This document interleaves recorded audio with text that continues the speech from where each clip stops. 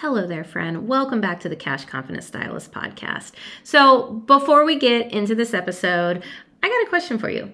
How often do you ask yourself, where the hell is my money going? Okay, look, a lot of us, that runs in a constant loop in our mind. And it's time to take your first step towards financial empowerment. So I wanted to give you a free resource that is going to help you do just that. I want to give you Assess Your Situation, which is the first module in my course, as well as your guide to figuring out where the fuck your money is actually going. Sorry if you have kids in the car. So this is going to be a free guide that I've created to help you break the loops, providing you with tools to assess your current financial situation. You don't even have to break out the calculator, and to help you gain awareness about what you actually need to start making those money moves where it truly matters. So go ahead and scroll all the way down to the bottom of the show notes and snag it. The link is down there, and enjoy this episode. Let me know how assessing your situation goes. Thanks, friends.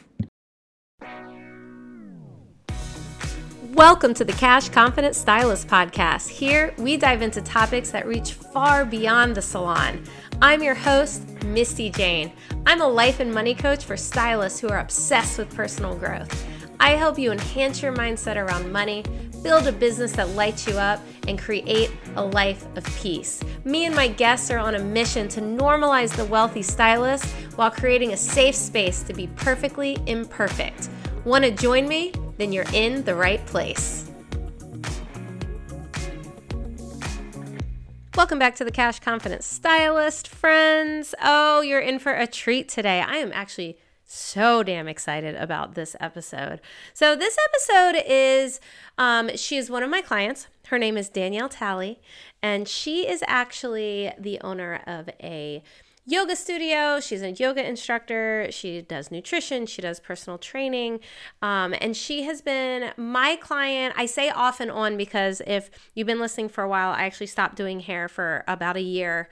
So she was my client prior to me stopping, and just recently has returned back to my chair since I'm now working 1 day a week.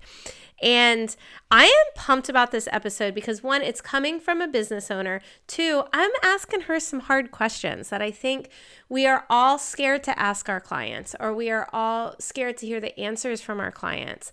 And I am super, super, super pumped to be able to bring this conversation to you in a real, raw way. And honestly, it's kind of got me feeling like I need to have more of my clients on my podcast. I think it would be a very interesting thing. So if you're listening to this and you like this idea, please, please, please DM me on Instagram at _MistyJane_ or the Cash Confident Stylist on Instagram, and tell me some things you would like me to ask clients. Now, granted, I know not every client is the same.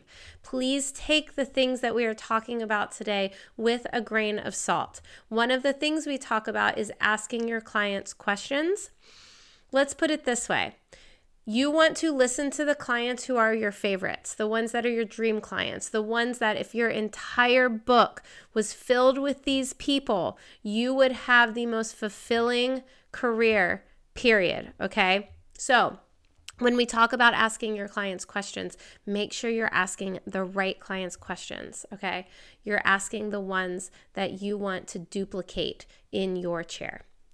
With that being said, I want to remind you that applications are still open for one-on-one coaching. I'm putting the link underneath so it's nice and easy for you. I want to help you get your shit together.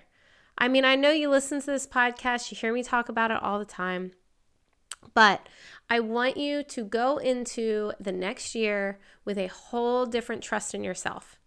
That's right. Getting your financial shit together is actually going to help you trust your decisions a little bit more. It's going to bring confidence to your life in a way that you have never, ever, ever thought that you could have.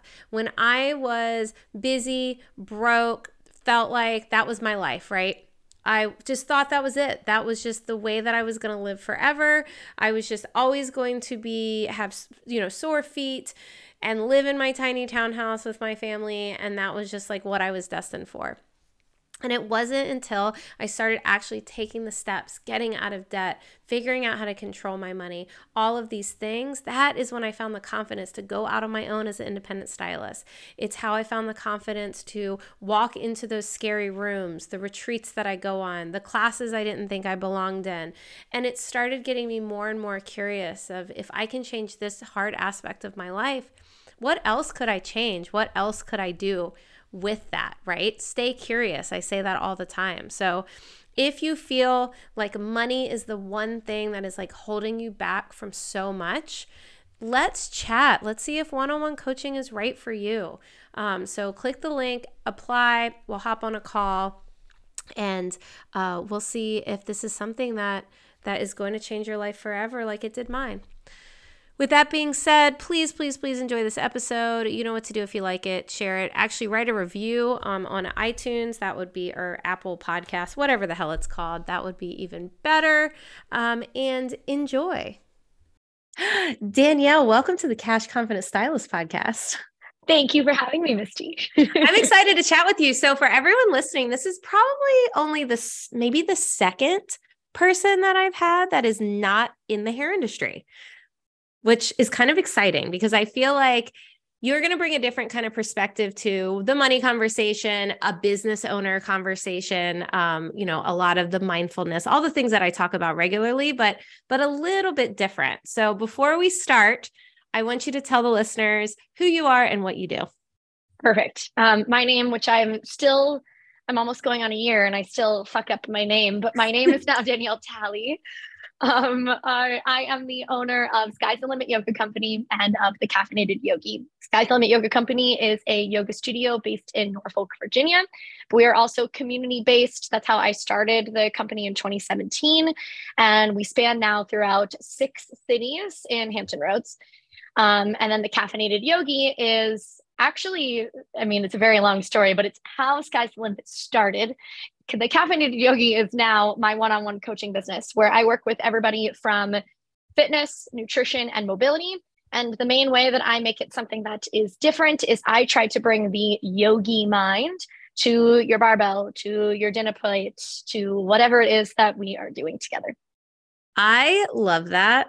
It's so funny. So this is like on topic, but off topic. I have been watching The Climb because I went to the rock climbing gym like one time. And it's essentially it's a reality / like competition about like climbing. And I think about it when I watch them because I'm like, the mindfulness that they have to do that shit is wild. And it's funny because you watch it in that manner and we don't think about it as often in our everyday life. Well, it's funny to say that whenever so I'm from Florida, and whenever I lived in Florida, that's whenever I climbed way more, which so many people are like, how did you climb in Florida? I'm like, inside, duh. Like, what do you mean? Right. I'm too much of a chicken shit to do the outside stuff anyways. But inside, it was actually from the yoga studio that I worked with years ago. One of their friends had opened up a climbing gym, and it was a big thing. Like a lot of the yoga teachers would go. And that was the thing that I liked the most about it was I was able to, I liked that I felt like I was still getting, because you totally get a workout in. At first, I'm like, oh, this is nothing. I can do this. And then I tried and I was like, what the fuck? Like, this is really hard. But I loved and sometimes it would be annoying, which I think mindset is in general, but you know how you're supposed to like follow the colors or whatever. Mm-hmm. And the first time I touched on the wall, the main thing that they said was they were like, we just want you to go up and down, like just do it. And I was like, you're telling me I'm supposed to follow a color. I'm going to follow a color. And then of course, me being the competitive side, I was like, you're telling me that green is the hardest one. Like, I'm going to do green. I failed at green for sure. And I was like, oh my gosh, this is so challenging. And like, just having to like pause in a position to be like, how can I get to the next thing, you know? And rock climbing is a very humbling thing. And, but just a fun thing to do with family, with friends. Like, it's also really fun. My ex is terrified of heights.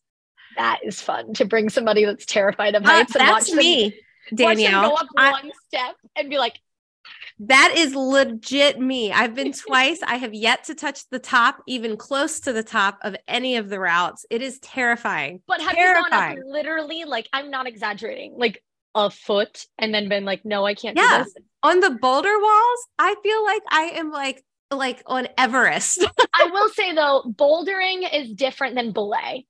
Like, So the belay, I can go a little bit higher, but I'm terrified to come down. And that's kind of the mindset, right? Because like, yeah, if I was not scared to come off of it and I was not scared that this belay did not have me, because if you're listening and you've never been to a rock climbing gym, they have these automatic belays, which is essentially if you were to fall, it helps you fall very slow. So I'm not going to say it catches you because it doesn't feel like it fucking catches you. well, and you can also belay with a partner. So they have Yes, I haven't done that yet. And then belaying with a partner, you really have to be, and whenever you do that with a partner, basically they're almost like sitting back in this like imaginary chair, right? So this way, whenever your weight goes, they counter you. And I have never been in this situation, but if I had somebody that was, I don't know, weighed like half of me, I'd be like, no way, I'm not doing this. Like you're gonna like, it's gonna be like a cartoon and you're just gonna fly off, you know, like, but it's also so interesting. And you see it from so many different perspectives whenever it comes to movement of little kids doing the thing like it's nothing because that fear factor is not there, you know? And that's why something that I personally believe in. So, and also for those listening, yes, now my whole world is more in health and wellness, but my background, like before I did any of this, was in finance. I worked for a finance company. And so two things that I say that I wish that we talked about more whenever kids were young in school is food and finances, the two F's, food and finances, because it's something where that bullshit little pyramid that you see about food, it does have meaning if you actually understand it. And like you have to really break it down. That's like chapter 1 of a 30 chapter book. You know, you have to learn so much more about it. And that's really all kids are taught. If that now is that little triangle that basically says, you know, where and how you should get in your fat, carbs, protein. And then finances is the other thing. Whenever I worked with 2 finance companies, and one of them was more of a customer facing perspective. And the amount of times that you would get a kid come into something like a bank, and whenever I say kid, I mean 18, and not knowing, like, my debit card does not, my debit card means that I need to have money or I don't have money. And them just literally having no comprehension whatsoever of like, is there cash connected to this or is this not? Basically meaning, is a debit card connected to a checking account or is a debit card a credit card? A credit card, and they would have no idea of it whatsoever. Food and finances, 2 things that as a kid, we should talk about more so that they are set up for, you know, a better things in life, as well as though, which this one I will say, I think a lot of areas are doing better at. But, you know, just understanding mindset. I love whenever I see that yoga is now brought to kids. I mean, we have kids yoga here and meditation and things like that, because just like we said, it translates to even rock climbing. It translates to everything. To absolutely everything. And I think that's one of the main reasons we wanted to have this conversation today, right? Is because you have the finance background. You know, I love to talk about money if you're listening, and the mindfulness aspect, because I think that sometimes we forget how much our mind affects everything that we do. You know, I think so. Danielle has been my client. She's been other people's clients.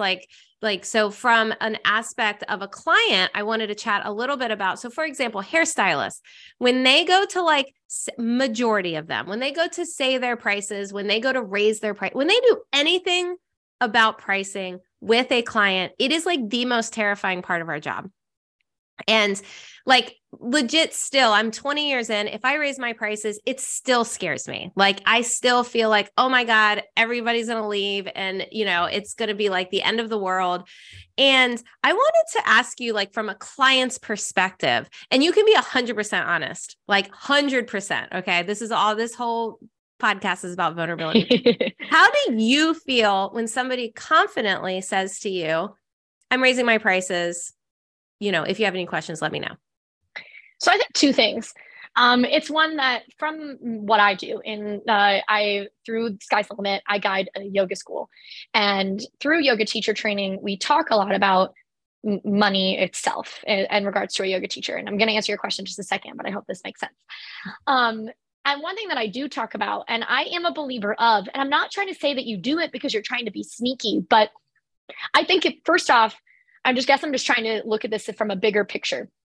I'm really not, I don't fall under the category of liking the fact of, let's say, Misty is currently my hairstylist, of you posting on, let's say, your Instagram to be like, hey, fam, my price is increasing. I think that that's just a waste of time. You're automatically making somebody like, they're coming to your Instagram to either get to know more about you, more about your business. They want to know what you had for breakfast. Like, they don't want to know that you're raising your prices. That's not why somebody is on Instagram. So whenever you see that, you're automatically setting just this bad taste in their mouth. Now, I don't think that there's anything wrong with saying it beforehand if it's like, okay, the last time I saw Danielle was in 2022. I'm now seeing her in 2023, and I had to increase my prices. You letting me know before I come to my appointment, right? Because I also don't want to be maybe blindsided. I know that I've been going to Misty for X amount of time and this is my price frame. I understand that there's an appropriate time to have the conversation, but I think that blasting it often is not needed. You know, you have to find that right happy medium. And so if you were to post it on social media, even though you're a friend of mine and everything, I'd probably be like, number one, I'd be like, well, Misty's like the best person that's ever done my hair, so I'm gonna go no matter what. But second, I would be like, Misty, why are you doing, like, why? Like, you can just tell me. And perfect example, the last time that I sat in Misty's chair was the first time in a few years that I had been in your chair.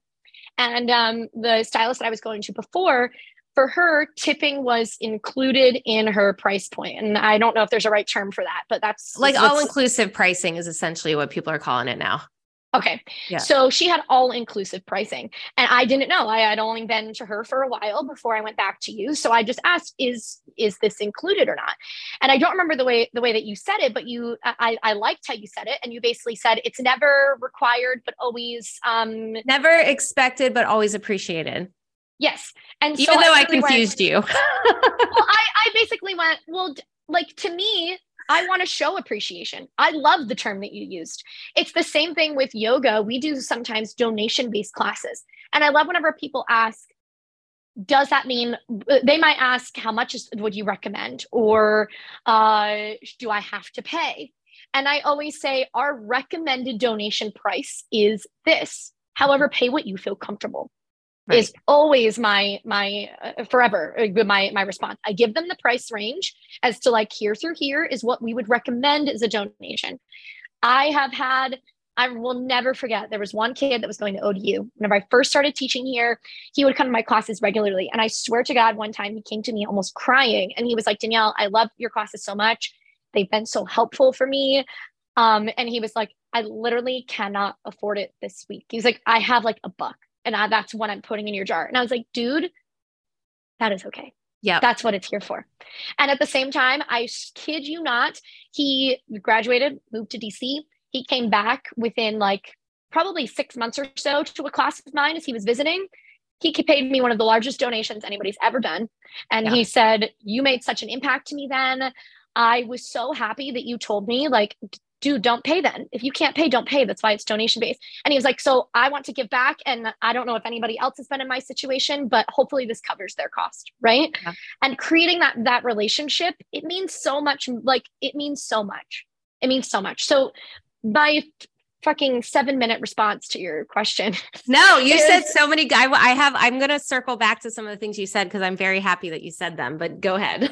To circle back to your question, if you were to say to me that you raised, like, hey, Danielle, I raised my prices, overall, it doesn't bother me, because I view it as something that's like, this is a service that I am choosing to have. If I wanted to, I don't have to dye my hair. Like, right. It's not a necessity. Do I view it as something that I want to do right now? Yes. Am I happy that it is something I can financially commit to? Yes. And at the same time, even though you're my friend, you've been a client of mine, I never, anytime whenever I'm like, the client relationship goes back and forth, I've had sometimes where people talk about, doing a trade and whatnot. I'm sorry if this offends anybody. I don't do trades with the single person. Me neither. Nothing. Nope, you could pay me $100 today, and I'll turn around and pay you for your services exactly $100 tomorrow. Correct. And I still won't barter with you. Yes. Yeah. Yes. I have an employee that, so through teacher training with Sky's the Limit, you have the option to do a payment plan system. And I do, however, set it up to where you can make the payment plan whatever the hell you want. If you want to pay me $150 a month for the next, I don't even know how months it comes out to, that's fine. But you're signing a contract that is how long you have to pay me for. And one person I'm going to be bringing on as staff, it's not that, oh, you're just going to chip away at how much you owe me. Nope. I write you a check. You still pay what you owe me. We do that black and white. The only person that gets into classes for free is my husband. And even that, sometimes I'm like, what are you doing, sir? Good for you. Because I don't even cut my husband's hair. He goes to the barber shop. I'm like, nope, don't have time. Go over there. All right. I need to do something here real quick, because there's a couple of things that you said that I think are very important. So first of all, the posting online. Okay. I have always, now don't get me wrong, in the past, I have done this, but probably in the last 4 years, I have been against it for numerous reasons. And against it, one, so many stylists will post having a price increase and listing why they are doing a price increase. So right there, it feels, one, not very personal. I do an email blast, and then I tell every person that comes into the salon, hey, just so you know, starting July 1st, my prices are going to increase. If you have any questions, let me know. That is it. That's it. Yes. Not, oh my God, everything's so expensive. Oh my God. And I can say too, from my perspective, if and when things like that happen here at the studio, and so TC, the Caffeinated Yogi, meaning TCY, that business, it's just me.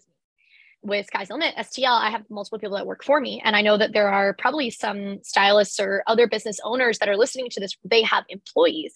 And my main thing that I would say is, even feel free to tell them, if there's let's say a customer that comes up and they're asking questions, it is always okay to, people think that they have to describe everything to the customer at hand, right? It's okay to say, let's pretend that, Susie Q is my employee and Susie Q is talking to the customer. Customer's a little like, hey, the last time I came to yoga, it was X. Now it's Y. Can you what's going on? And she'd be like, well, we had a price increase in July 1st. I don't know much of the details besides that, but I'm happy to have Danielle contact you if you have questions, right? You can always refer it out. It's not that you have to have this script and give every single detail. I always like to relate it to a restaurant, and some restaurants do post it publicly, but majority of the time you go in and you're going to see, let's look at Starbucks. The amount of times that Starbucks has increased their pricing is the most insane thing. And 9 times out of 10, people don't realize it because most of them go to Starbucks and get something different every time. Right? So it's just this small little sneaky thing. And Starbucks is sneaky. Starbucks will just be like, we want to increase by 10%. And we're going to increase by literally half a penny every week. That is literally the mindset that they take from their back end. So from a customer's perspective, you don't realize the penny every other week that's going through, to where then a year later, you're like, hold on a second. I used to get this drink and it was $5. Why is it now $7? And then that's how they got you. But they don't explain it. They don't break it down so that everybody can see their full chart. Vanilla syrup has increased, blah, blah, blah. And minimum wage has gone to this. No, they don't care. Right. And other businesses should follow in the same suit. Well, I think it's interesting because, again, I think it's a little bit of that mindset, right? I know a lot of times when I hear people over explaining, to me, it feels like a lack of confidence. It feels like I'm telling you my prices are increasing and you don't understand. So I'm going to explain it to you when nobody said they didn't understand. Half the time clients don't even question it. They'll question, how much is it going to be? Oh, that might be a little out of my budget. Is there something else that we could do that's cheaper? Those are the questions that I have gotten. That's it. Nobody's ever been like, well, why are you raising your prices? Yes, ever. For me, looking at the yoga school in particular, that's by far the largest price point. I always like to explain to people, your 200-hour yoga teacher training is basically like you're getting your bachelor's in yoga. It's not, by the way, so please, it's not. You do not have a bachelor's in yoga, but I like to compare the two because there's kind of your 200 and your 300. And I like to say it's like your bachelor's and your master's in a way. And I have never had somebody say that my pricing is too high. They have asked, what does the payment plan structure look like? When does early bird pricing end? Do you take scholarships? I've had people ask those kinds of things. What is included? Meaning we include yoga at the studio during that time. My ask is that you do yoga, so I want you to like have a space to do yoga in. But nobody ever asked the like, well, back in 2017, I looked like you charged this. No, nobody's ever said that.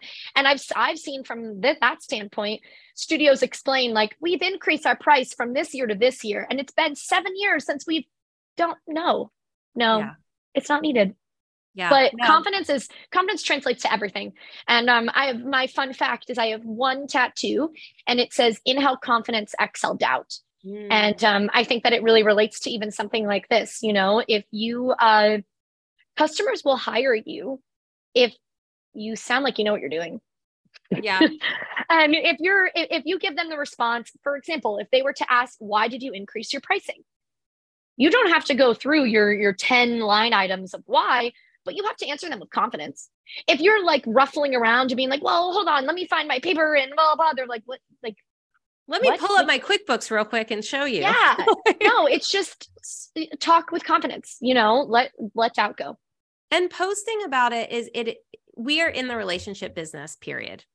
I don't care what anyone else says. Yes, of course, doing good hair is part of it, but we build relationships. I really think 80% of it is the relationship that you have with your stylist and 20% is your skill. I've just always felt that way. And there is something to be said about there's so many people that will post it online and then never bring it up to their clients again. One, clients don't read shit. They don't. They don't read the email. I mean, some do, but they don't read the email. They're not reading all your posts. They're not going to, especially nowadays, people don't. I was going to say, you don't even know if your clients, and most of the time, your ideal client is not who's seeing your post anyways. So exactly. Let that part go. Let me ask you this question, because I'm a big advocate about talking about like saying if there's going to be a price increase. I will always say it. There are a lot of people in the hair industry that think you don't even need to say it and that you just show up and your price is different. I as being in the relationship business, I prefer to know, but I get where they're coming from, just like the Starbucks thing, just like any other store you go to. I think, and this is me at least saying it from, I mean, I guess I could say it from both realms. From what you do, being your client with hair, I can understand so let's say I've never gotten extensions, right? I don't think you do extensions, but no, I've never gotten extensions. Let's say that was a service that I was all of a sudden like, let's say you did it. And I was like, Misty, I want to do extensions. I don't think it is needed for you to then say, okay, Danielle, well, my extension price is increased because I'm a new client to that extension puzzle, right? So I think that there's a right time and place. Overall, if I'm coming in and I'm getting this same service, I think a conversation is, to me, I feel like that's you being a good human. Like, It's not always a comfortable conversation, but it's an appropriate conversation to have. Just like for me, looking at it from anything that I do, most of the time it's would work from like I can compare it to like a monthly membership person, right?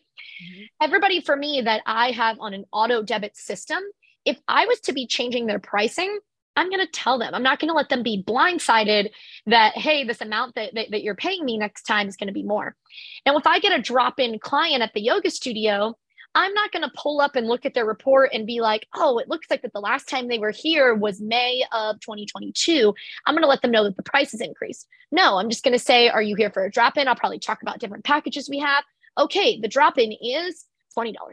And they might be like, last time it was 17. And then I would say, yeah, we did increase, blah, blah, blah. But I don't think that then it's needed. So I think from there, it's kind of and I always say this whenever as a business owner, you have to like put on your big girl panties or big boy panties, big they panties, whatever we should call them now. And you should be like, what do you think is the best judgment? Because I would say from the client's perspective, like put yourself in their shoes. Would you feel offended if you didn't know, or would you not? And I think I think it depends as to what it is. If I come to you and I get my regular service, then yeah, I think a conversation or just a notice in general is appropriate. But if I'm getting a brand new service from you, you don't have to tell me that service that I've never had is a higher price. Yeah. Does that make sense? I think it depends too. Like if the person booked online saw the prices You know the Yes, price. totally agree. If Totally they come agree. in, they don't know your prices, you're having your first consultation, you still need to discuss the budget. Not necessarily the budget. You need to discuss, hey, this today is going to be this much. I remember a while back, I had a girl that got, I think she just got a root touch up. And then she wanted to do highlights or something. She wanted to like add something that was more expensive. And I remember being so nervous because she was talking about it. I was like, yeah, we can definitely do that. And I remember being like, it's going to be another like $150 or whatever. And she was like, oh yeah, that's fine. Like, so I think that let's go take the mindset part of this for a second. Like, we get so nervous to have these uncomfortable money conversations because they are not something that a lot of people are having normally, right? Yes. Because we're not taught how to deal with money, because we don't have a lot of times we're in relationships where money isn't even talked about, whether it's family relationships, husbands, wives, whatever. And then we're deciding to be business people. And then it's like, oh, wait, I have to talk about money. Wait a I don't minute. know what this looks like on your end from hair stylists, but the one thing that is very prominent in the fitness or movement world is in my like I always say you have to find what is your happy medium for charging. And I think that it's important to, and especially like in yoga, it's even bad to say the word competition. And I hate that so much because it like we unfortunately, so in yoga philosophy, it is said that yoga should be free for everybody. And do I wish that that's something that could be true? Yes, but I could not pay for the roof over my head. So like I always, from the yoga perspective, this definitely relates elsewhere. I always say you have to look at it like you can't just be a straight up yoga hippie wanting to have a yoga studio. And you can't be I am looking at this as I'm trying to build a franchise and not take any bit of yoga into consideration, right? You have to find your happy medium. And I think that also comes into play whenever you look at just the bigger picture of what, like, you have to kind of look at your mission in a way. And like, so for example, I pick the pricing for what we call our community classes. How I said that we're in 6 cities. So we do it in breweries, in coffee shops, and a shuffleboard court, all these fun places. We on purpose make that price point a certain thing to where it is very attractive to the person, but to where we are still making money. And there are a lot of other studios, not just here, elsewhere. I always do yoga whenever I travel. I've taught yoga in other places where they look at it as I need to make the like, this is an event and I need to price this at like the highest price point possible. And then they get annoyed whenever let's say they can fit 50 people in the room. And they get annoyed whenever they have 5 people in the room. And this is where looking at something like social media is kind of important because a lot of times people are like, oh, that was like the class doesn't, people want to see that there's other people there and it's fun and it's exciting. Just like if you were to be posting, let's say, a picture of you doing hair and you were only doing my hair, like every picture was just of my hair. I have one client. Yes. Like you need to show that you have others, And so that's why for us, we want the price point to be like, it is insane how mindset relates to a client's booking. We have one workshop coming up in February. It is at a like 15-person wait list right now. And I have been on purpose pushing people to the next one that we have in April of it. Could I price it more? Yes. Would I then not get as many people? Yes. I would probably get so little people if I was to start pricing it more that it's not even that I would make the same amount of money. It's not that I would actually go above and beyond. So like my point of saying all this is that whenever you take the mindset and look at it from the money perspective, you have to find what I always like to call your perfect equation. Meaning it's just similar of like looking at what state you're in, right?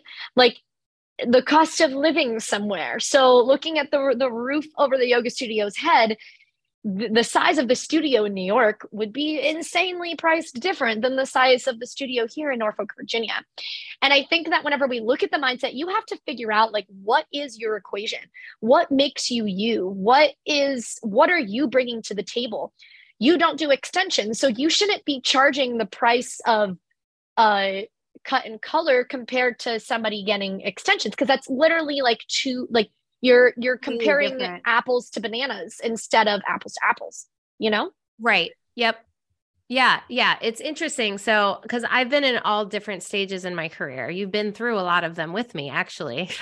I've been in the commission where I just kind of have to do what I'm told and get paid. Like, I don't get to pick my pricing, whatever.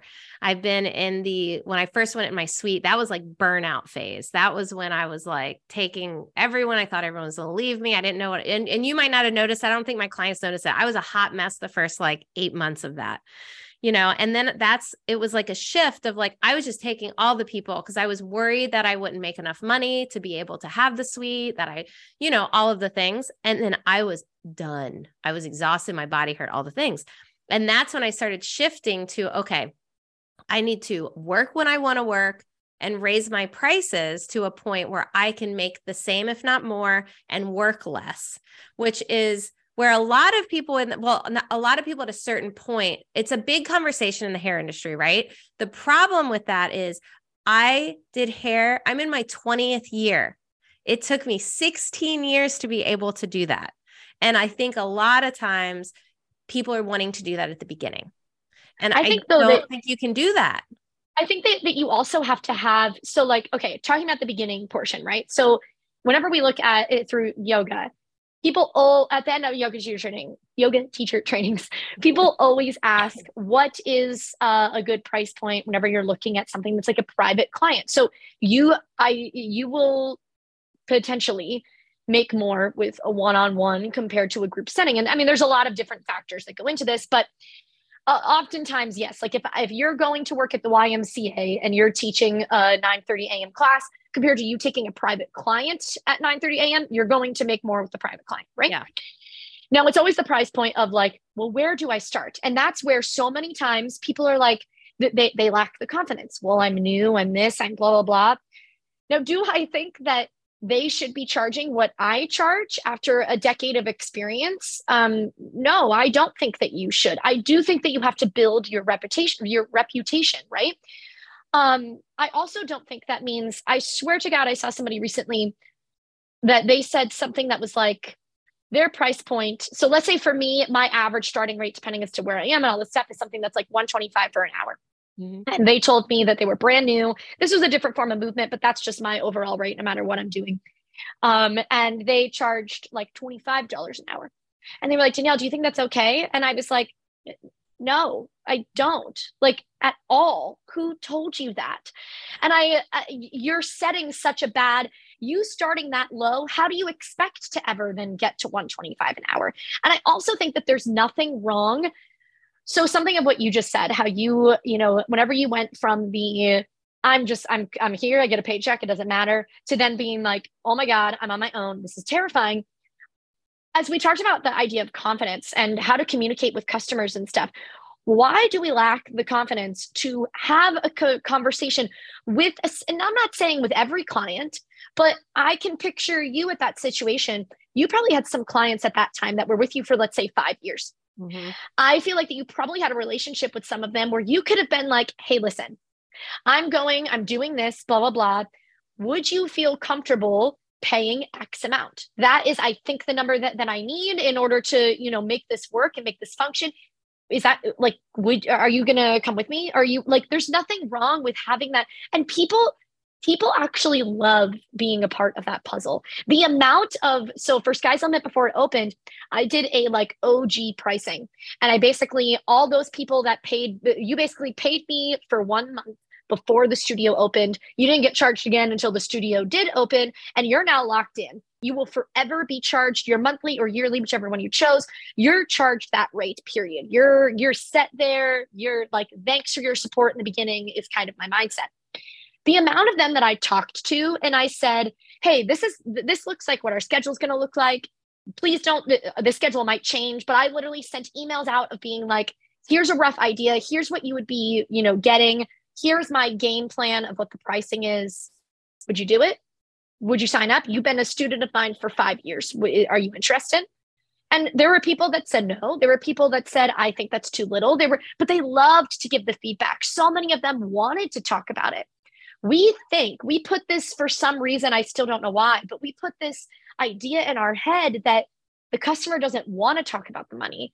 And they do. They're okay with it. They're not like, especially whenever they see that you're making some cool big progress. Like people want to be a part of those things. The amount of OG members I have that talk about Sky's the Limit with like the most pride.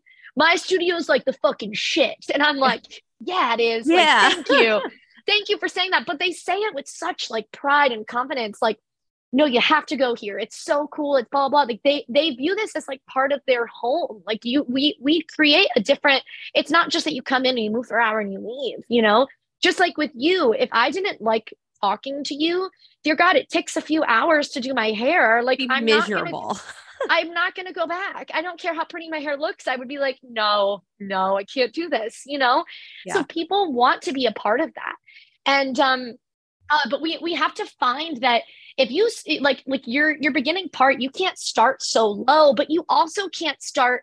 The amount of times that I've seen people be like, they've reached out to me directly. I'm a brand new teacher, all this stuff. I'm looking to get paid to teach. Now I just told you that my private rate is $125 an hour. So my group rate, like teaching inside a yoga studio, going to the YMCA, would not be $125 an hour. You're getting paid less. You show up, you do the job, right? And I have literally had teachers reach out. They don't know me. They don't know anything. I'm a brand new yoga teacher. I'm looking to make $100 for coming to teach one yoga class. And I'm like, well, good luck. Like, let me know where and how you're able to do this. You have to find your happy medium. You don't want to be the lowest. That look like people think that looks so attractive. It doesn't. People don't want to pay the lowest. People also, though, know what a medium is. If you're trying to rip them off, they don't want that either. You have to find your happy medium. And that's going to be different for everybody. We're not all black and white. It's not that we should all be paying 100 even, no matter what. No, it just doesn't work that way. Well, and I want to talk about a little bit what you were saying about, oh crap. It was like really, hold on. Let me think of how to word this, because in the hair world, it's hard to ask your clients to a certain extent. It depends on who you're asking. So I think our problem a lot of times is we have these relationships with people.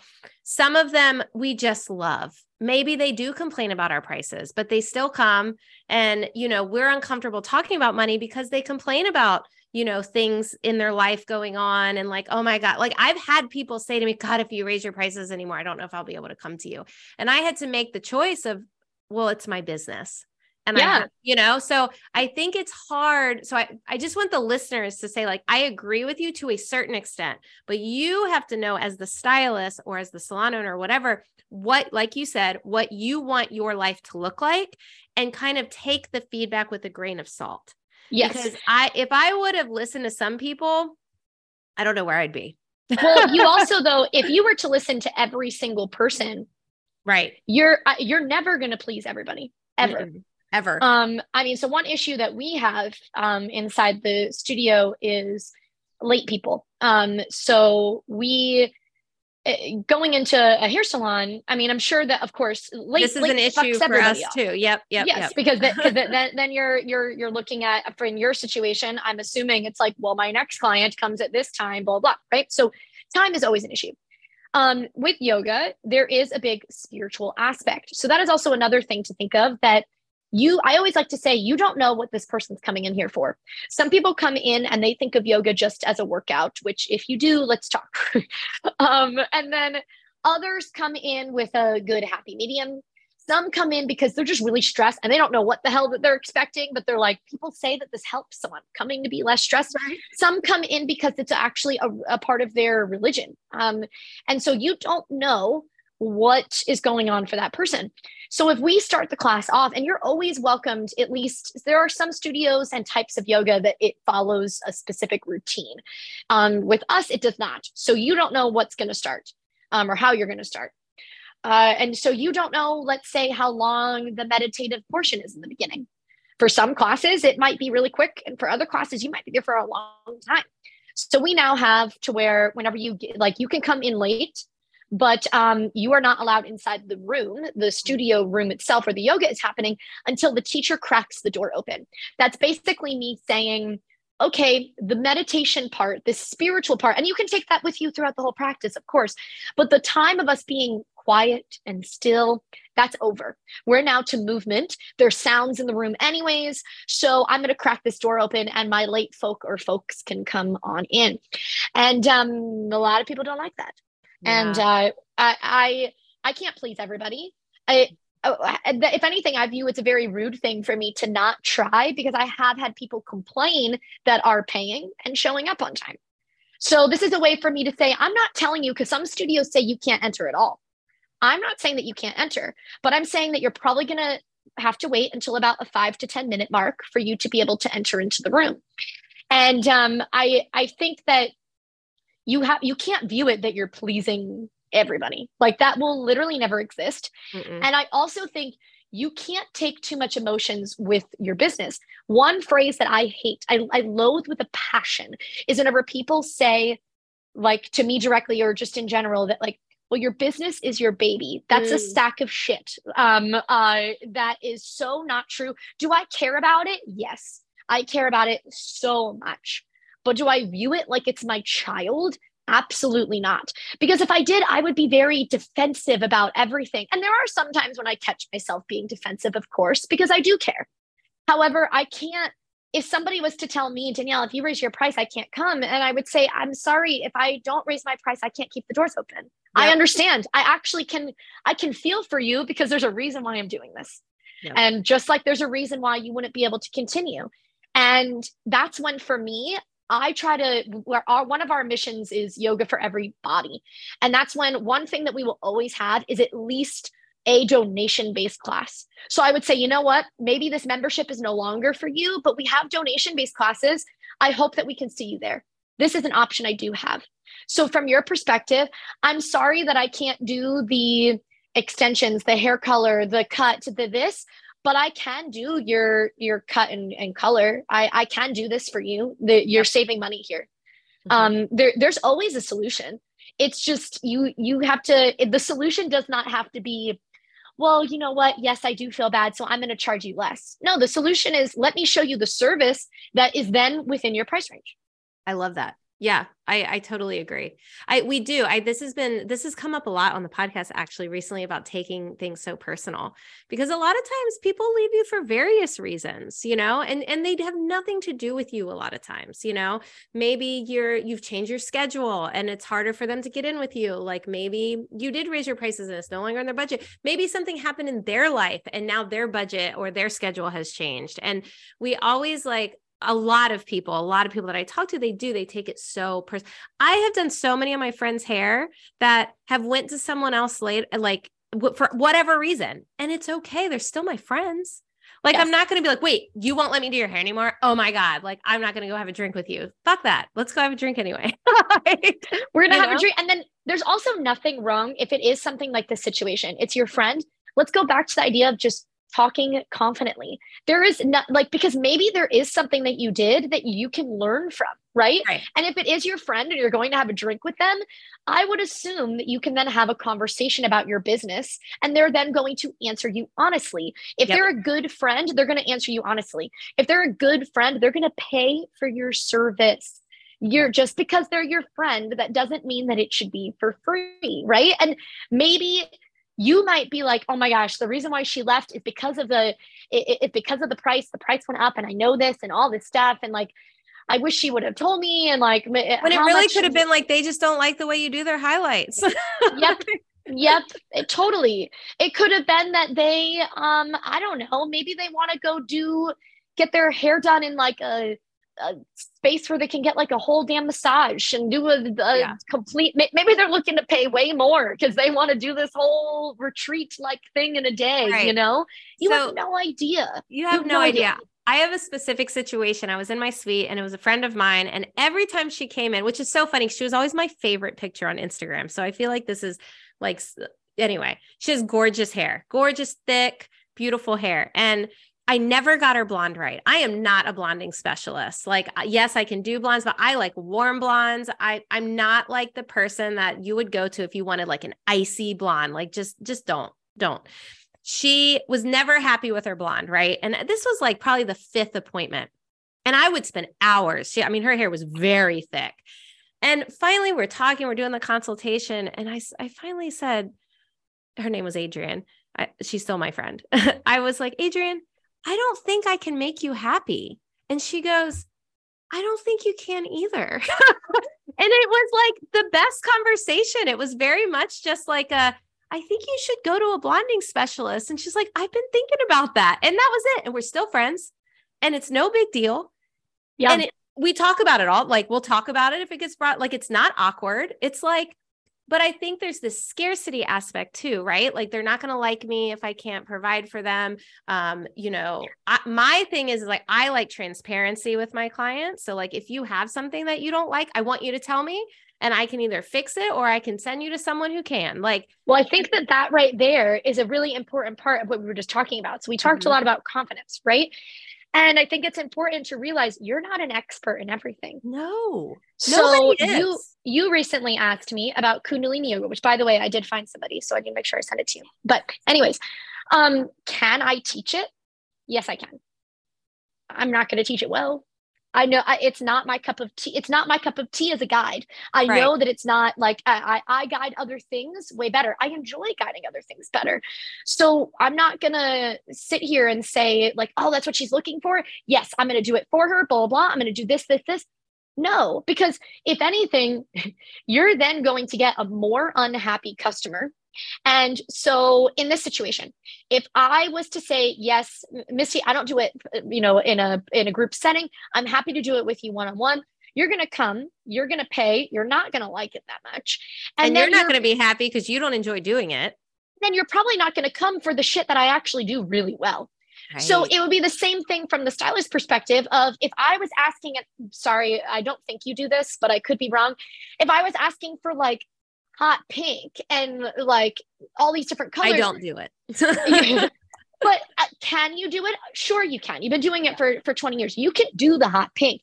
Are you going to be as good as somebody that's like, I don't know what they're called. I'm going to call them a rainbow specialist.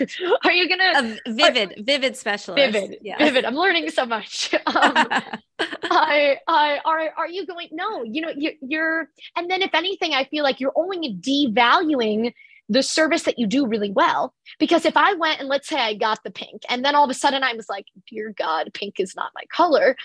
And I knew that the brown and red, and I know that you told me I say my own color wrong, but whatever color my hair is, if I then might not even want to go back to you because you put that bad taste in my mouth with the hot pink. Yet I now know from having hair done with other people, like you do my hair color the way just the freaking best. And the people will always remember that end. They always will. And so if I'm like, man, whenever she did my hair that last time, that pink, like to me, that wasn't worth it. I had to go back and do this and blah, blah, blah. So then I'm potentially not going to go back to you to pay you the amount that you deserve for the quality of work that you're really good at. Yeah. So it's the idea of having confidence in not being an expert in everything. Like you own the things that you are good at and work with that. And it's okay to be good at more than one thing. That's another, that word niche is something that I've never really resonated with too much because people do see that especially TCY, fitness, nutrition, mobility, they see it as 3 different realms. Well, I've been working in the field for over 10 years in each one of those pieces. And I bring a different approach. So if you're looking to, hey, Danielle, my goal is, and I've turned away literally hundreds of nutrition clients because their goal is to lose a specific weight in like 3 weeks. Could I do it for you? I sure can. I have no desire to. My idea is to create a good mindset with food. And my opinion is that that's not a good mindset with food. So you're not for me. And I turn them away. The amount of times I've had people ask me like, my goal is to be able to hold a handstand for 1 minute. Can I teach you to do it? Yes, I have no desire. If that is your goal with yoga, that's not for me. So I'm going to refer you to somebody else. And that's because I'm not claiming that I'm an expert in everything. Some of the most loyal clients that I've ever had have been because 1, I've said no to them, or 2, I've made a mistake and owned up to it immediately. And it's like, there's something to be said about that, about the honesty of it. Because I have seen so many people, it hurts my heart to watch it now, where they know they messed up. I've heard them in the back room saying that they did something wrong, whatever. And then when they are in the mirror with their client and they're finished and you can tell the client isn't happy and they're like, oh my God, but it looks so beautiful. No, you were just in the back room saying you mixed the wrong toner. You say, you know what? This toner isn't exactly the way that I wanted it. Let's actually rinse it out real quick and do another one. Cause you can do that with Quick Fix, by the way, listeners. And it drives let's use that word confidence again. Can we be confidence with failure? That is something that even I was talking to a client of mine recently, and we were talking about how, and this is a perfect example. For me as a kid, my mom literally said, you are not allowed to have them. D's, you're not allowed to have them. C's, you're not allowed to have them. I was allowed to have A's and B's, period. Yet there's nothing like especially for me, I did very good in school, but it's not that it came naturally to me. I always pick on one of my best friends, Alex, from middle school. She's just one of those people, and it drives me freaking crazy in school, but she's one of those people where she can read it and it's just there in her head. And I would be envious of her because I would have to take the flashcards and quiz myself, and I had to work for it. And I'm not saying she doesn't have to work for things, but in particular situation, we had to study differently, right? And if there are certain times whenever did I learn a lot from having to push myself in certain ways when I was young? Yes. But do you also learn a lot from failing? You sure do. I think we learn more from failing. I totally agree. And I don't think that it should be we should let kids fail. We should, because then as an adult, I don't want to say that I'll be comfortable with it so that you just fail all the goddamn time. No, that's not it. But being able to pick up and do it again and learn from your mistakes, that's something that a lot of adults struggle with big time. Yeah. And I see it from the movement perspective or from the weight loss, anything, whenever it comes to things like that. Think of it like this. Nutrition is something that you've been eating since you were born. So you think that you know what you're doing. You think that you're a pro with it. And whenever there's some nitty gritty stuff that is really peeling back these big layers and you're like, ooh, I really didn't realize that I do this. It's hard to swallow. And it's never that you're failing with nutrition. It's just taking time to understand it, to learn more about it. And the amount of people that I know that have, let's say, tried to open a business or tried to do certain things and they failed, so they didn't keep trying, is just mind-blowing to me. If you guys want to know how many times I've failed, you're going to have to count on more than one hand. The amount of times that I was turned down from a studio, from a potential space over and over and over again. I remember. And if I would have let that happen, I now employ over 10 people. So there's something to say about learning from your failures. Well, and I'm seeing this trend in the hair world where, going back to the niching thing, where people, I'm niching down on this because it's the only service that I like to do. To me, I'm hearing you don't want to learn anything new, or maybe you tried something new that it didn't work out and you didn't continue to learn. There's a lot of different factors here. So yes, kind of back on the niching thing, my niche is a type of person. I do very specific low maintenance hair. If you want something wild and crazy, I am not your girl. I am the low maintenance. If something happens, and I've canceled literally 5 times in my entire 20 years career. But if I have to cancel a day, my clients understand, that is my niche. And I think people think it has to be this specific thing. It has to be, my niche is balayage, or I think that you're putting yourself in a box. Niches are, and I think it's because we went from this phase, it's so interesting to see how social media has evolved, right? Facebook was literally, whenever I first had Facebook, I had no business. I was in high school whenever I first had Facebook. It's been around for a hot minute. Mm-hmm. And now I only use Facebook mainly from the yoga studio's perspective, because using Facebook events is still a helpful tool for us, right? So it has evolved a lot. And if we look at it as In the beginning, people were just like, so for example, me as a yoga teacher, I would just be like, yep, I teach yoga. I teach any type of yoga. And like, it was just come to me for yoga. Yet I wouldn't call out what type of yoga I did. And so we found that there was an issue with that. People were, those that did point on, hi, I guide vinyasa flow. I guide this specific type of movement. Those that were doing that at that point, I don't know, maybe that was like 10 years ago or so, they started blowing up. They were succeeding. They were doing really well. So then people were like, ooh, niche, niche, niche, niche. You got to do everything with this big niche. And now the niche is like, I'm putting myself into this tiny, tiny, tiny little sliver. And I have seen so many people start to go into more of I know I just used the word failure, but going into the failure like state and not learning from it because they're kind of, they're stuck. They're not taking any other clients. They're not going out and trying other things or growing from that box. So for me, from a nutrition perspective, if I was to only ever check in with people with their macros, I would lose a lot of clients because they would be like, they'd probably Google a macro calculator and be like, I can do this shit by myself. And there's a lot that I'm going to work through and teach you. And I'm going to talk to you about your micronutrients and help you do things like traveling. I don't want you to bring a goddamn scale with you whenever you go on vacation. Are you kidding me? Like, that sounds like the most absurd thing in the world.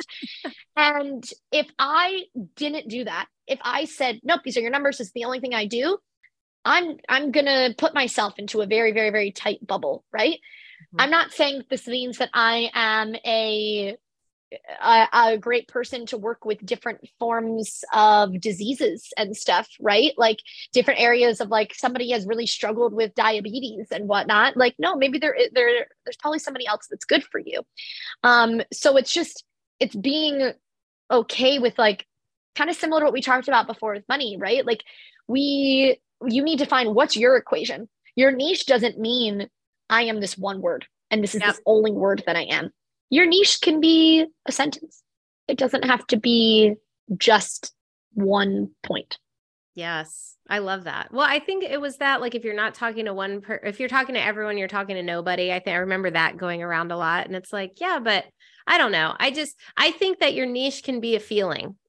You know, I think it can be, well, I like the people that like to feel this way when they're in my chair, or, you know, I don't think it has to be. So I think it's kind of a cop out of staying in your comfort zone. Yeah, definitely. Yeah. Definitely. I would totally agree. And I think it definitely falls into, what's the right word? Like you put a cap on your growth. Yes. You know, the comfort zone, it's a good word. There's another word that I'm obviously failing to think of. I think that you can still have your dream clients, right? Like I still think that you can talk to a very specific person. I kind of feel like it's the easy way out too. And I'm sorry that probably offends some people as I say that, but yes, I'm glad that we've moved away from so much of the hustle culture, but and this one I know a lot of people won't agree with me in. There's a time and place for it. We call it on this podcast, we call it hustle seasons. And if your season lasts too long, then it's a problem. That's what I always say. Yeah, I love that. And it kind of would fall into the same realm though. If you dial your niche in so much, and does it work for some people? Yes. But I guarantee you that their hustle phase was like extreme. And for some, it might even be that they had resources. And I'm not trying to say a bad thing to that, you know, like, I mean, I would have opened up my yoga studio years ago if money was not the issue. I got turned down for a lot of them because I didn't have the money that they were looking for. And that's okay. Right. But that phase is something that you don't want to get stuck in maybe as you're learning about your niche, you start turning people away and you start defining it, and you start doing this stuff. And then once you feel really comfortable with that, then evolve some, then expand from there. We also, within the business world, people think that as soon as you say one thing, you're stuck to it. Mm-mm. And I've never understood that. You're allowed to change your opinion. You can, my favorite color is green, and maybe one day it won't be, and that's okay. Yeah. I can change my thoughts. I can change my opinions. And you could do that with your business too. It Yep. doesn't have to be something that's just your color favorite choice. I think you have to. I mean, I think that you have to evolve Yeah. constantly, you know, maybe not Yeah. constantly, that you can take a little breaks, take a little nap. It's fine. But, you know, I think that you have to keep, I always say, stay curious, because the moment that you start saying, well, that's not for me. Well, I don't like that. Or, well, I mean, maybe you don't like something, but you know, well, they're doing that, but that's not something, I'm not that person. You know, that's when you start blocking things from yourself. You know, I mean, I Yes. wouldn't be here on this podcast if I thought, well, I'm just a hairstylist. Nobody's going to listen Totally. to me, which is thoughts that went through my head when I first started educating. 100%. Who am I to educate? Who am I to talk to the hair industry as a whole? Who am I? You know, and if I would have kept that mindset, I would not be anywhere that I am now. And I think that that's what I've been saying a lot lately, is just stay curious, because Yes. just try it. And if you don't like it, stop doing it. Like, I mean, I stopped doing hair for 10 months. You know, not that I didn't like, well, actually at that time, 2020, I hated doing hair. It was like literally like the worst year ever. Conversation, everything about it sucked. But guess what? I changed my mind and I'm working again. Like, you know what I mean? Like you don't, it's nothing is permanent. Stay And curious, keep I think figuring the it reason out. why too some people have an issue with changing, especially from a business perspective, they view it as like, oh, well, what is somebody going to think of me if I change, 100%. if I go back to this, or if I change my mind, if I say this, blah blah blah. I mean, I could tell you, for me, I coached CrossFit for years. Mhm. I'm still a certified CrossFit coach. Do I still? I only right now work from on a one-on-one perspective, so I don't necessarily work in the group setting right now. And number one, I might actually work in the group setting again soon. So there's that. But I personally, there's a lot of things that I loved from CrossFit. At the time, was I drinking the Kool-Aid? Sure was. Did I grow from it? Did I evolve from it? Did I learn from it? Sure did. So I made my own decisions and choices, and I changed accordingly. And are there some things that I still do that would correlate with that? Yes. And are there plenty of things that I do that don't? I view it as, what are the things I view that are smart and good, and what are the things that I view are not the smartest for my client, or it connects to a poor mindset around movement. If there's one thing that I really don't like, is the idea that CrossFit teaches people to go balls to wall, Mm. because you shouldn't do that every day. It's literally not healthy. And sorry, not sorry if you're a balls to wall folk and you're laying on the floor every day, but it's going to catch up to you. And I would rather you be moving safely for longer.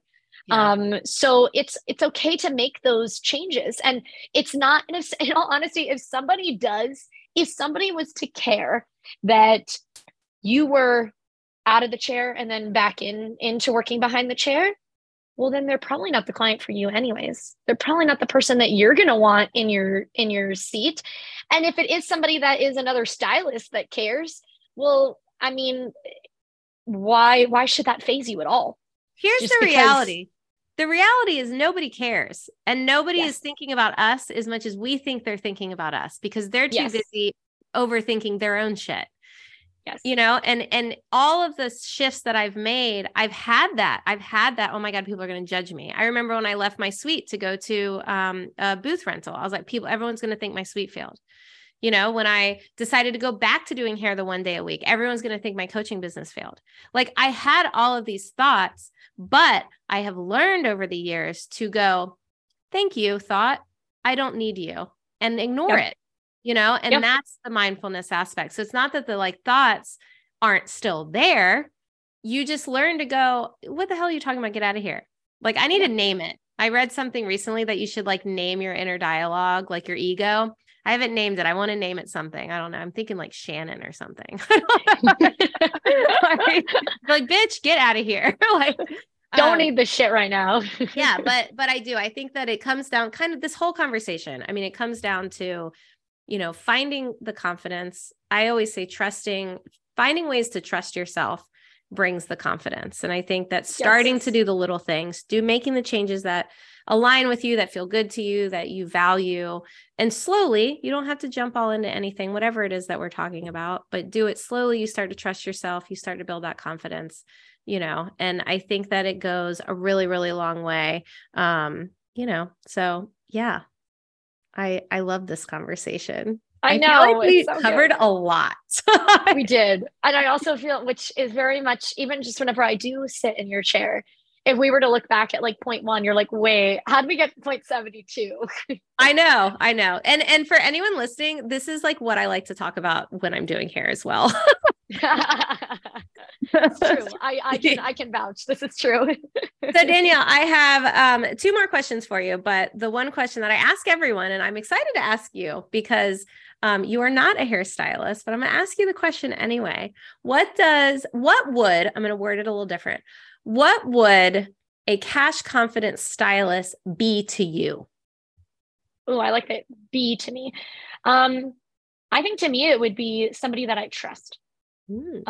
Because if there's one thing, and I know I keep relating it to what I do, but if there's one thing that I have realized from the teacher perspective of any form of movement is that as they come into the room and they come in with confidence, I'm automatically giving them more attention. I immediately trust what they say. And if I see somebody come into to the room and they start the class and they lack confidence, I'm lost. I already know that I'm going to be doing my own thing. I don't give them as much of the time of day. So I view that as trust. I would be putting more trust in you. I can guarantee I can picture me having this conversation with my husband and being like, I'm going to Misty for the first time, and I'm excited because I had a conversation with her, and she was just she pulled out, which this is a very true story, and I actually realized, wow, this is why I've missed being in Misty's chair. But like I said earlier on the show, I was back in her chair for the first time in over a year, and I was talking about things that I wasn't liking with my color. And she pulled it out and showed me direct visuals. She pulled it out and she said, what would you gravitate to? What would you this, blah, blah, blah. And she taught me a thing or two. I swear, I always almost think I'm like colorblind after you tell me about colors. Cause I'm like, oh, okay, this is red, or this is copper, or this is, I'm like, I have no idea. I don't really know how to describe my hair, I suppose. But you did it with such confidence. You opened the book. You told me what makes me smile, kind of a thing. I picked some out. We did it together. And let's say that was the first time that I was having a conversation with you. I would view that as like, she's very confident. I trust her. She only showed me that she knows her shit. And I would view that from the financial perspective too. If you were to, let's say we had a consult together and you pulled out your book, you showed me all the cool colors, all this stuff. And and you said, okay, well, if you want to do X, Y, and Z, your cost would be this. And if you were looking to add on anything else, here is a pamphlet for you. And this shows you your trim, your this, your that. And I would just be like, wow, homegirl's got her shit together. I trust her. That's trust. Yeah. Yeah. If I was sitting there, I was like, well, I mean, normally like my highlights are like 200, but like maybe like 150, like, how would you feel? I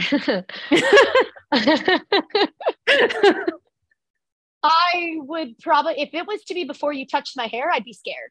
Yeah. Because I really do. Confidence is, God, I'm going to sound like I like to call them douche canoes, but I've fired one person, and I fired that person because they lacked confidence. Swear to God, if I was to put it into one sentence. Now, I'm not that much of a douche. It's not like I was like, oh, you lack confidence in 1 second, you're gone. Like, no, I'm not that bad. But yeah, I would. I don't know if I would actually go through with it. In all honesty, I would be nervous to probably have you cut or color my hair. Yeah. Yeah. I mean, think about it even in just, look, I'm going on a tangent again, but think about it even in like you're going shopping for clothes, right? My favorite places, the places I spend the most money, are the ones that will come up to me and be like, you should try this dress on. And I'm like, oh, it's not really my color. And they're like, trust me, you should try it on.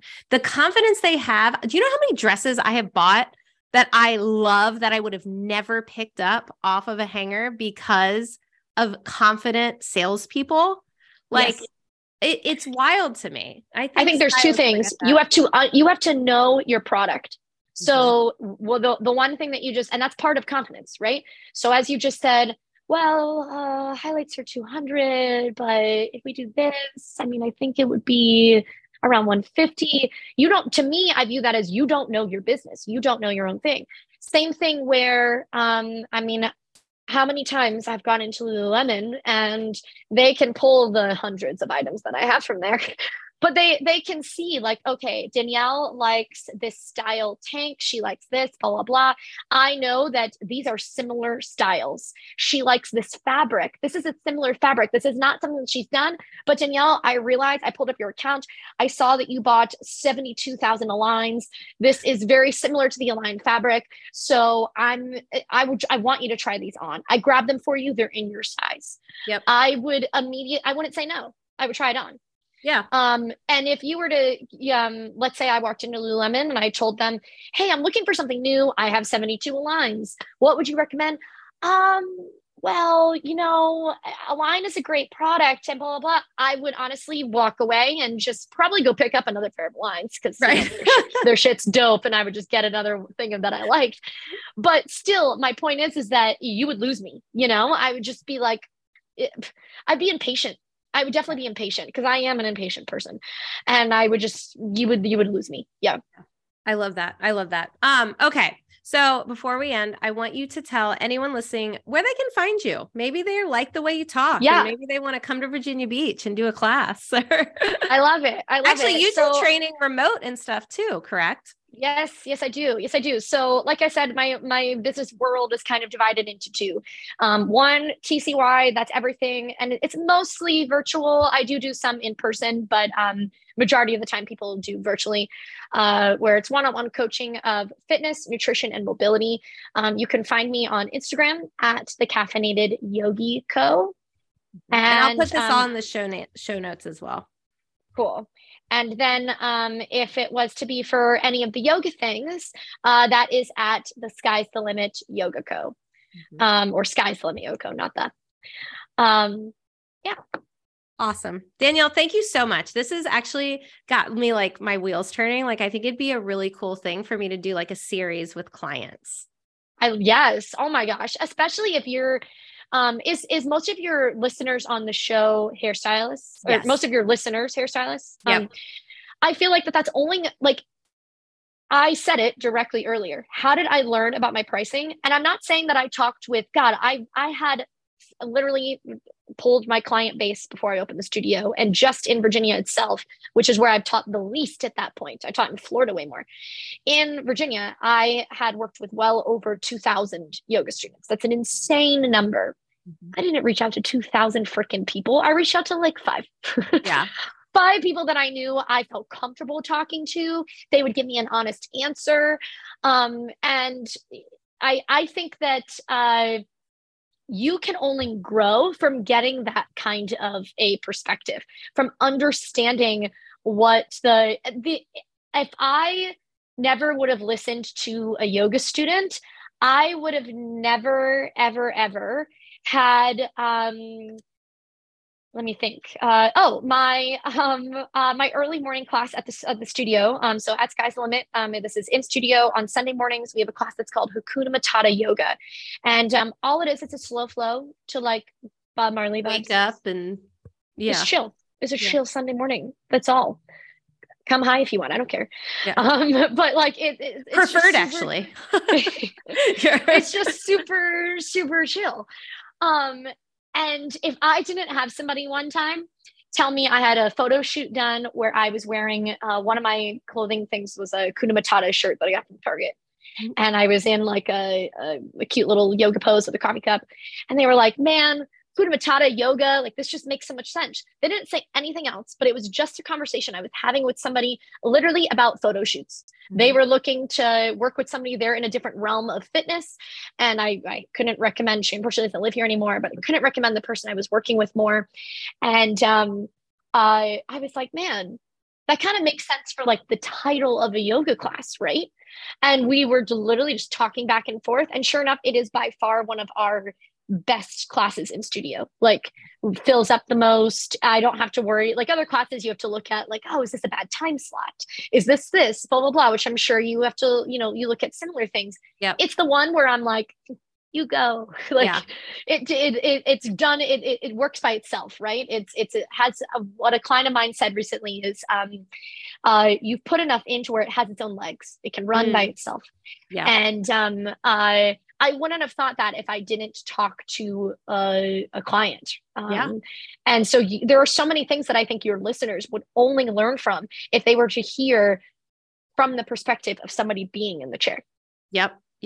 Even like getting feedback in general, sending out like a little feedback form, like you can easily do like a Google form or something and just ask your clients some questions. I mean, I've named my packages because of my clients. I'm like, I don't know what to name this. And they're like, I mean, I'm getting all the things and I'm like, fucking done. It's all the things package. Like, love it. Danielle, thank you again so much. Of course. I'm going to end it here just because we're getting close on time. Yeah, we're doing good. I love these long ones. I don't know if my listeners do. I guess I should ask them. Y'all DM me if you like the long ones or not. But Danielle, thank you so much. I'm going to put thank you for having me in the show notes. And I'll see you soon, I'm sure. Yes, ma'am. Once again, thank you for listening to the Cash Confident Stylist podcast. I appreciate each and every one of my listeners more than you know. If you like what you hear, please screenshot this episode, share it with a friend, share it on social media, and don't forget to tag me, Misty Jane, and the podcast at Cash Confident Stylist Podcast. You can even take it a step further and leave a review on Apple Podcasts. Talk with you on the next one.